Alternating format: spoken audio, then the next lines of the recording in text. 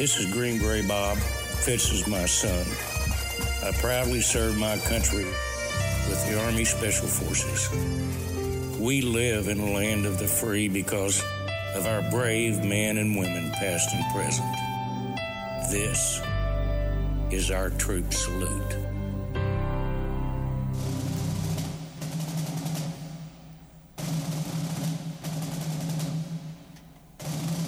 The weekend you just experienced and Monday's freedom is brought to you by the proud men and women who serve and who have served our nation. And nobody really knows how they will fare in the service of this nation until they try it. Some of the most gung-ho people who signed the line on those enlistment papers or accept that commission discover that the service is not the best fit for them. And these people typically serve their basic contract and leave the service. And we all appreciate and honor any service from a member who does their best to contribute to this great nation's military.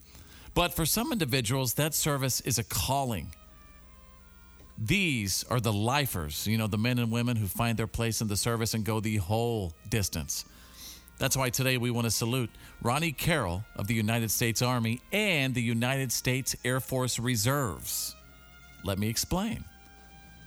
Ronnie's niece, Kristie Bray Dawson, asked me to salute her uncle for his tireless service to this nation. Ronnie Carroll knew the soldier's life was the one for him. He enlisted in the Army at 18 years old, never looked back.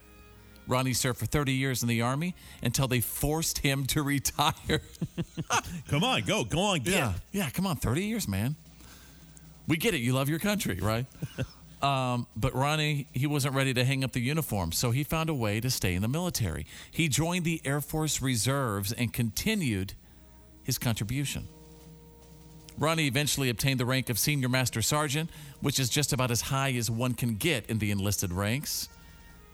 And sadly, Senior Master Sergeant Ronnie Carroll passed away about a year ago. And he was a little over 60 years old. And I'll tell you, this is a very rare breed of serviceman.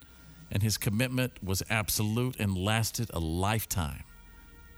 And an entire family and a nation will miss this hero. We live in the land of the free because of the brave.